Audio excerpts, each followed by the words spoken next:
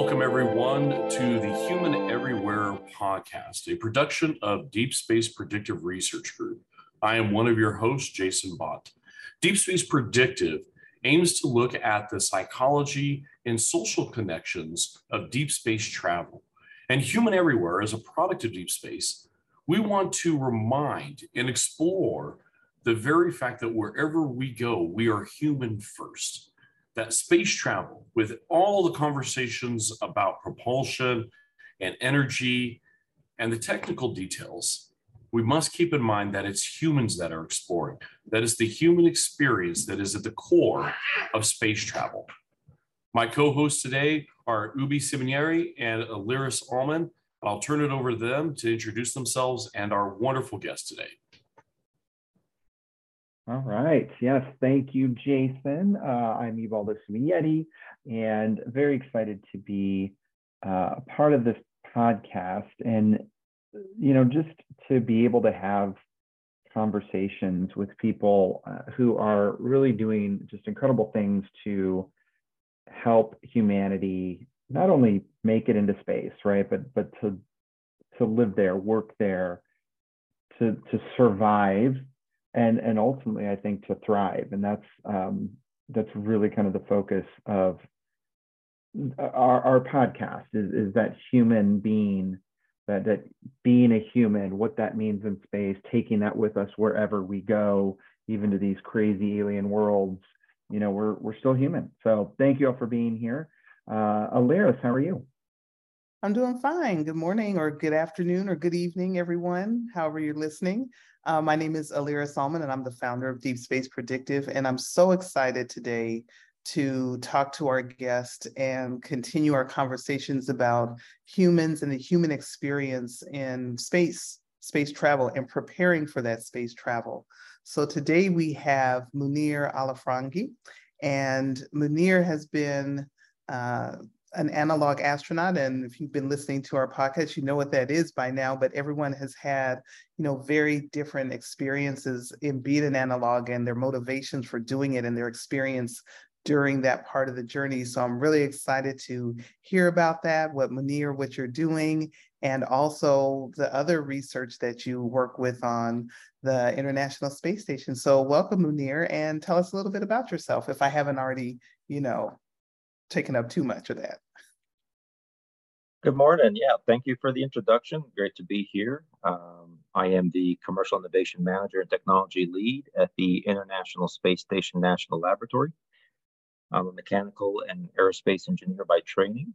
I spent most of my years in the Washington, D.C. area. And I did conduct a 45-day mission, analog mission, under the Human Research Program, NASA's HRP, located in Houston, Texas, at the Johnson Space Center.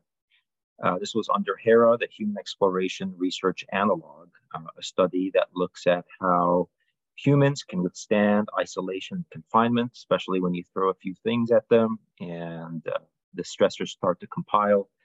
And then they study the change in behavior with respect to time. Happy to be here today.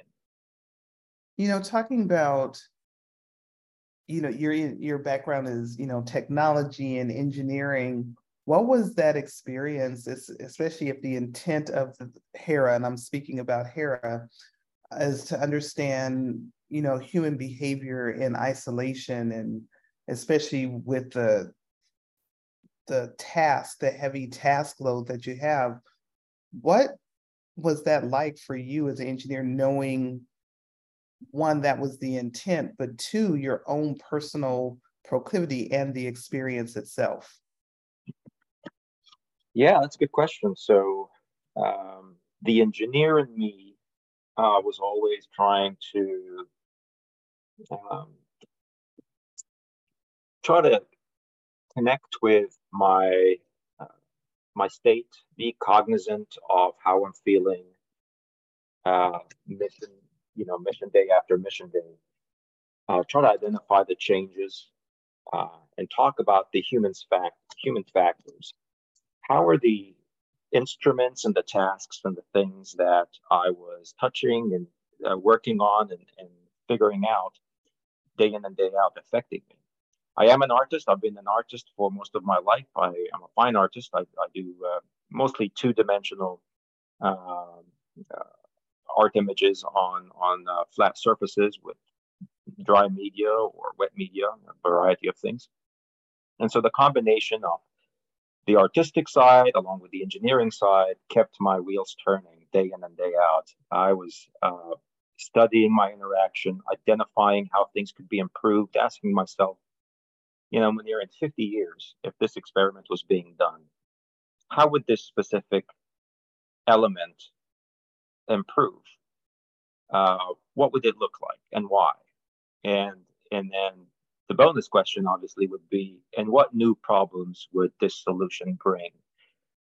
And then you're trying to compare the new problems with the current problems to see if it's worthwhile or not. And so I'm always investigating. How can this be easier? How can this reduce me or someone else dropping the ball? Because when you're confined, you're deprived of different sensories, and if you don't do well in a specific task, it will haunt you for a few days. And then if you have to do the task again next week, you'll be extra careful. You'll be a little nervous. And typically, analog astronaut missions draws, the more alpha type personalities that want to do everything perfect. They want to be the first. They're very competitive. And so, letting, doing the best work you can is always something on your mind, and you're always working towards that. So that's the long answer of saying my engineering background had me think about how exercising could be better. There was I think one or two spots in this 500 square foot or so structure we called habitat, or HAB for short, where I could stretch my hands up, stretch my arms all the way up. And, you kind of look funny standing in the middle there with your arms stretched out. But something as simple as that really got you feeling a little bit more comfortable, got you feeling like like you got this, you're managing this better. Because everything else, or most of the other things that are surrounding you, are continuously reminding you that this is not natural, this is not normal. You're not in a natural environment that you were born and grew up in and studied in and ran in and learned how to walk or run or talk. And so trying to make it as close to home as possible, I think, is important. And different engineering and artistic techniques can help us get close. Did you find that your approach, I mean, was there a great difference between how you were approaching things versus everybody else in the analog? And what was that experience like, getting, to kind of, starting to gel? I mean, because 45 days is quite a long time. What was that experience, that interpersonal experience, like? Yeah, that's a really, really powerful question. There are many different ways that you start thinking about the day when you're in isolation and confinement. You are thinking about yourself and how you think that you are reacting to the stressors. You are thinking about your colleagues, your crewmates, and wondering how they think you are handling the stress. And then you're thinking about how they're handling the stress. And then you're thinking about how they think they're handling the stress. So it really starts to get a little confusing there. And what I learned is that everybody deals with it differently. Sometimes a crew member would wake up in the morning, everything's fine. You guys had a great yesterday. The evening was great. You high-fived right before everybody went to sleep. You woke up and all of a sudden the crew member is just, ignoring you. And you have to kind of figure that out. But that's going to stress you out because there are only 3 crew members that you're talking to the entire time you're there. I mean, you're speaking to MCC once in a while, but you're not really having a human conversation. You're basically sharing telemetry or, data, and it's very short and quick. And so it may seem like that person's ignoring you, but maybe that person's ignoring everybody because they just really miss their family that morning, or they had a dream or something like that. But they don't want to disclose that to you. So now you're sitting there wondering, if you did anything wrong. And so one thing that I learned is to continuously be cognizant of your actions, because even the little things could be interpreted as a much bigger than much bigger than they really are. And that can have a cascading effect throughout the day or throughout the week. So everybody deals with it differently. We're all engineers. We all have engineering backgrounds at different levels. But still, this really digs down into the human personality and how you can reach within and decide to have a conversation. And perhaps, when you do that, that could be beneficial, but you're also being confrontational, whether you want to or not, by having a conversation about X that took place, Y hours ago, or ignoring it and hoping it just goes away. Maybe it does. Maybe it just continues to snowball and build up. So what is the right decision? We don't know. And when do you have the conversation? Do you have it around meals? Some PIs in the mission suggested that having it immediately after a meal or during a meal, having maybe a sensitive conversation. Perhaps somebody is, drinking your share of orange juice, or is using your toothpaste and starting to, annoy you a little bit. Perhaps after a meal would be the best time when your bellies are full. And so there are little tips that may help, but the study's pretty young. There's still a lot of questions there. So the short answer is, I try to be cognizant that, knowing that my reaction internally, I may feel, I am very neutral, I am very friendly, I'm not doing anything wrong, but I had to be very careful because something that I may feel like, this can't be misinterpreted in a different way. Absolutely, it can when you're in isolation confinement and you've got a compiling amount of stressors. Wow, so many things that you said in there. I am really, really curious about, well, one, this to me exemplifies and shares with our listeners, the being in isolation in these conditions. When you're working with others, you're working with people, which is obviously what we're talking about, human everywhere. But the anxiety that you talked about, and wondering, is it me that is causing this change in energy, or this change in attitude, or just worrying about your presence to other people throughout the mission? How long did it take you to get comfortable, either in knowing how you were presenting yourself, or people are presenting to you, where the crew as well got comfortable, to where you felt like, okay, we are in a groove, whatever comes up, we know we can handle it, we know how to talk about things? Did you ever get to that point within the mission?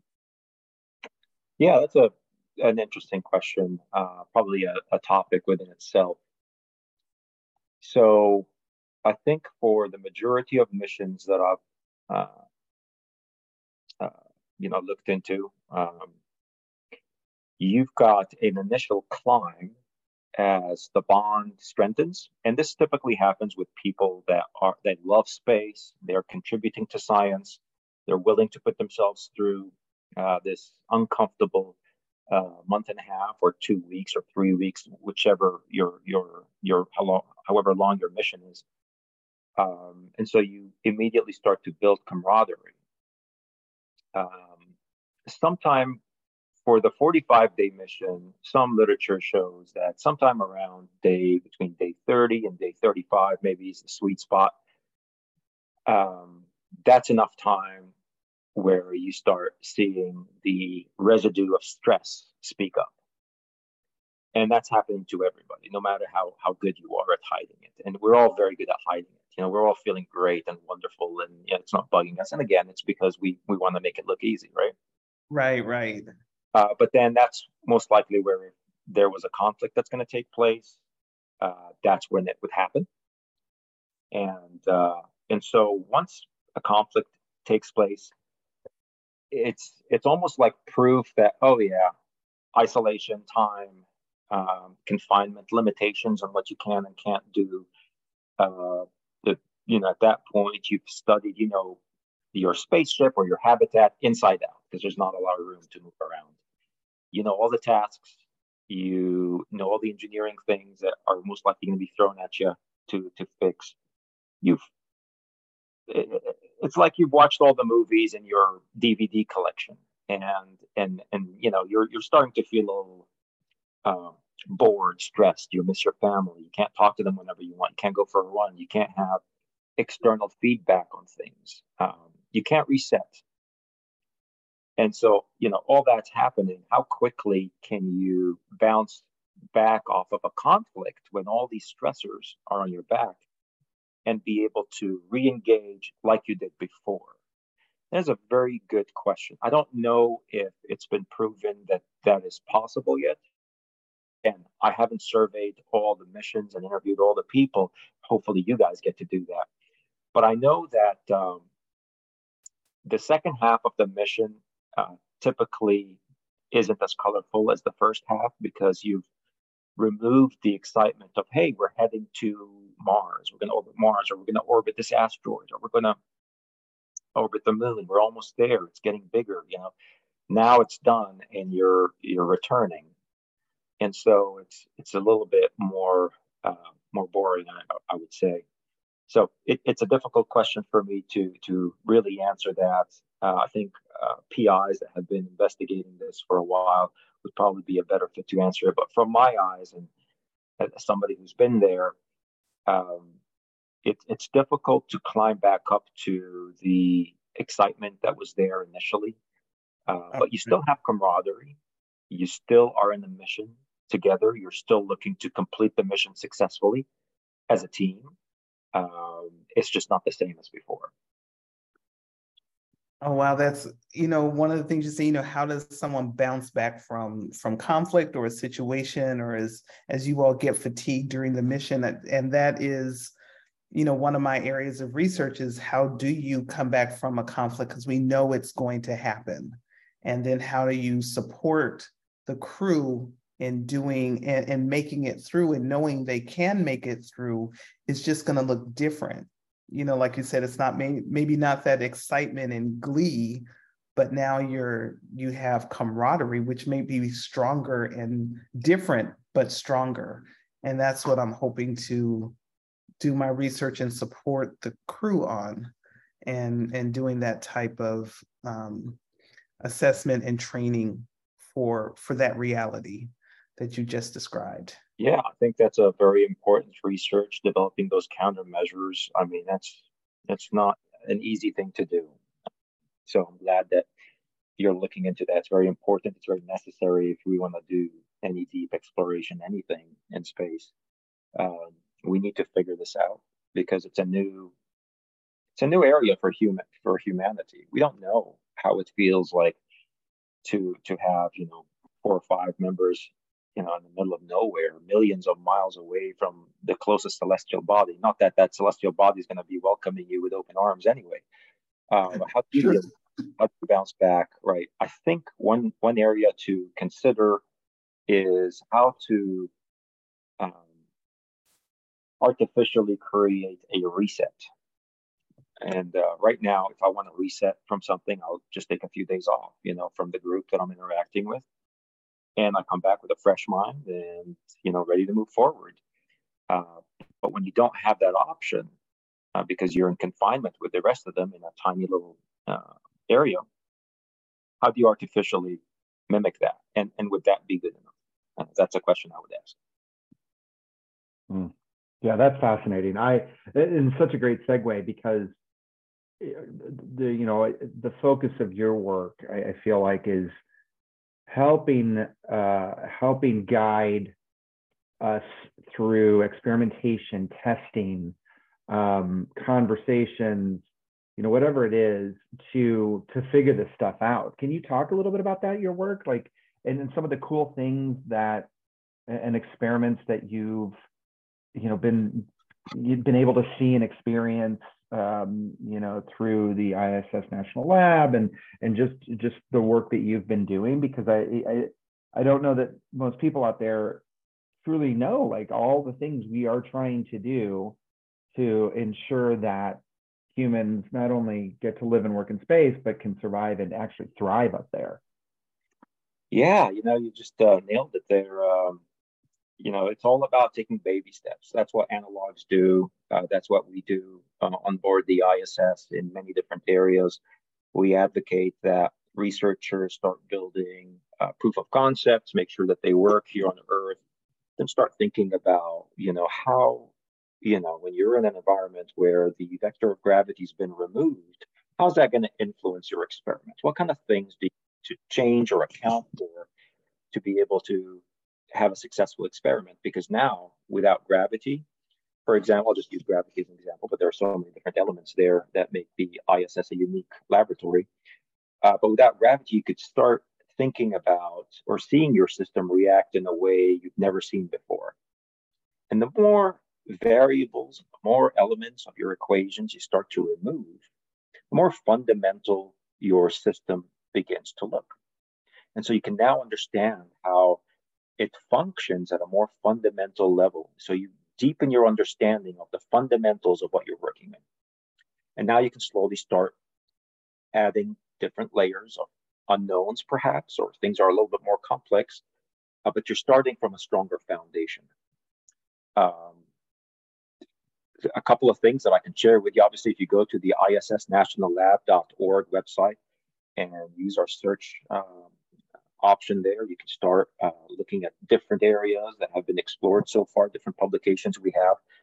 Two of the projects that we supported, both that came out of the MIT team, were pretty interesting. One is called Space Skin, and it's a fabric that imitates the human skin, and the goal was to measure and characterize different impacts that the spacecraft may experience in its mission.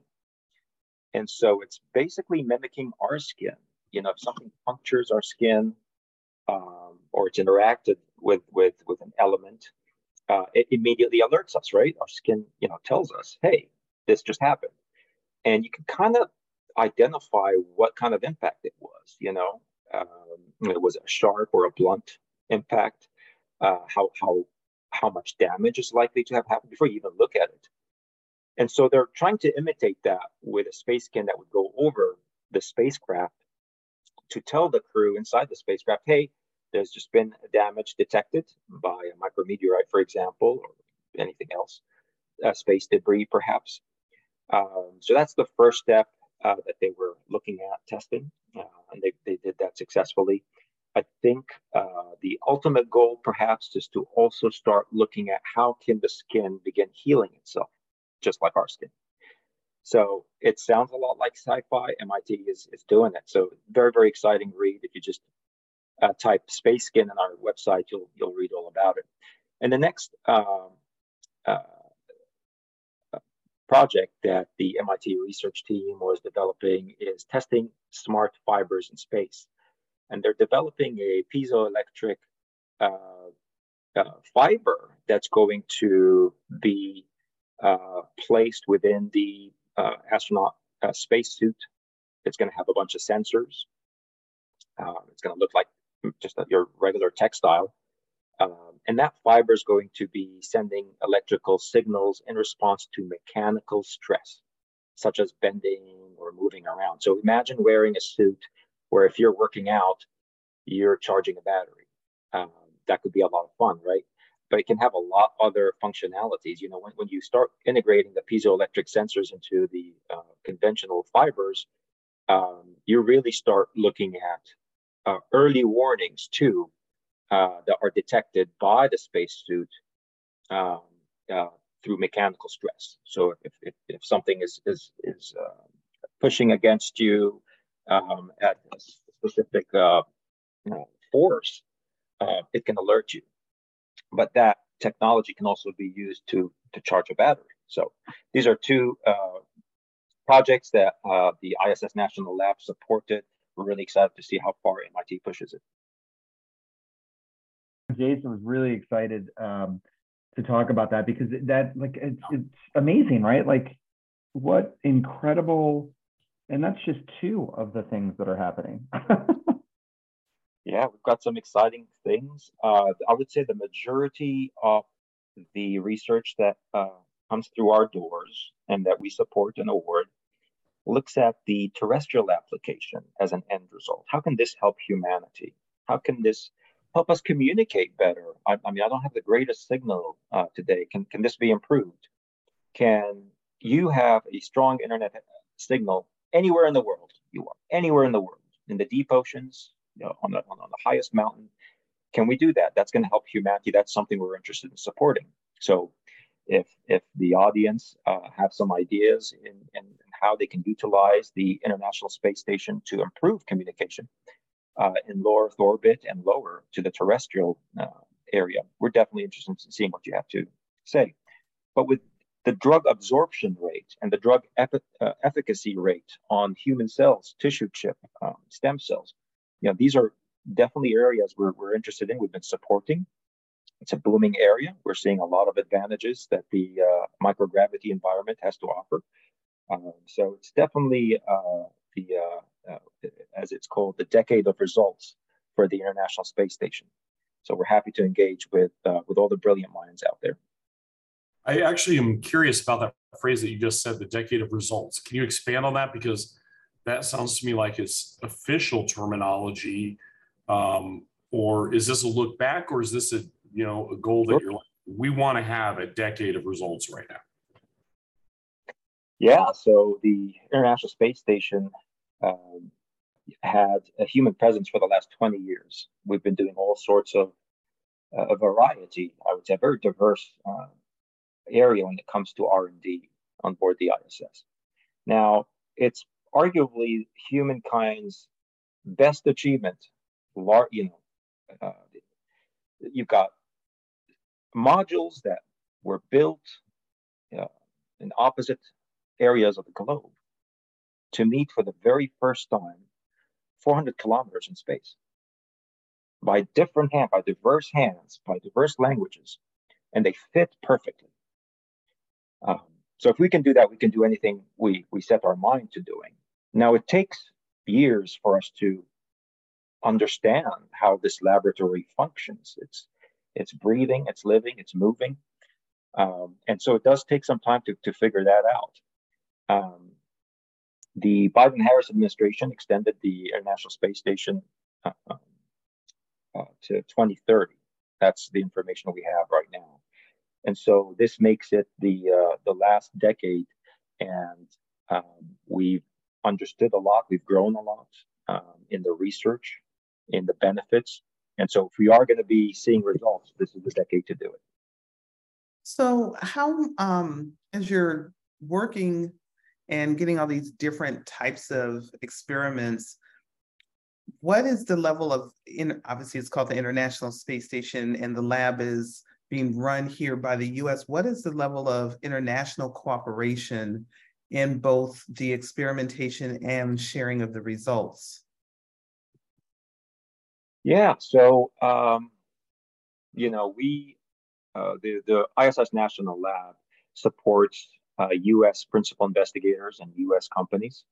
But that doesn't mean international entities, I would say, can't be part of this as well. They can definitely join the US entities and be the co-investigating entity to send R&D in space. When it comes to sharing our results, we definitely advocate commercialization as an outcome of the data or the findings of the R&D.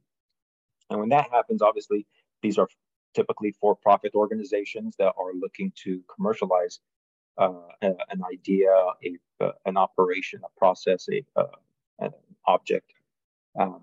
And so that really comes down to the organization itself, the entity itself, as it owns all the IP. We advocate they publish work, but because of the IP related issues, it is up to them to share this information or not. Got it. Okay. Yeah, that makes sense in looking at who your PI audience is and the opportunity that the ISS presents for their business and uh, their long-term output and engagement with the research. Yeah, I mean, we're here to support. We are interested in making this place, Earth, a better place by utilizing the unique environment that the ISS is in, and we understand that commercialization is key in pushing the envelope forward. Definitely. And to add to that, the structure that we award groups, it's we accept proposals. We are accepting proposals till August 7th for the technology development research opportunity that we currently have. It will be evaluated. These ideas will be evaluated, and if you are awarded, then we would cover the up mass, the astronaut time required to conduct the experiment, and the down mass. And then the organization keeps the IP. So it's a pretty awesome value proposition, if you ask me. Oh, that sounds absolutely fantastic. I actually think that's a good place for us to kind of end up, because I think that's really what's on the horizon for you. Any final things that you're wanting to communicate, or anything that you'd like the audience to know? Any projects that you're working on right now before we close out here? Well, going back to space exploration and doing R&D in space, space is very, very difficult. Our up mass is very limited, and rockets get scrubbed. Launches get scrubbed all the time. We have no control over the debris at this point, or the weather, and safety is our top priority. We can't send everything and anything to space, so there are a lot of things that work against us. But the value that comes out of it is definitely a game changer. And so just because it's hard or something's difficult should not shy investigators away or people passionate about space exploration. And another example I would use is the 45-day mission was very difficult. I missed my family so much. We got 30 minutes once a week to speak to our family. Every minute counted. And we take this stuff for granted, but just because it's difficult doesn't mean we should not do it. We should take pride in all the small and large steps that we take towards our goals. Set those goals and start taking your steps towards those goals, and don't let anything stop you. If you're determined, you can do it. I could do it, and you surely can as well. Thank you for having me today. Oh, no, thank you for being here. We've appreciated it. This has been incredibly insightful and fantastic. And on behalf of myself and the co-host, we want to thank everyone that's been listening today. We want to thank our amazing guests for their contributions. And thank you all for joining the Human Everywhere podcast. Thanks, everyone. Thank you. Thank you.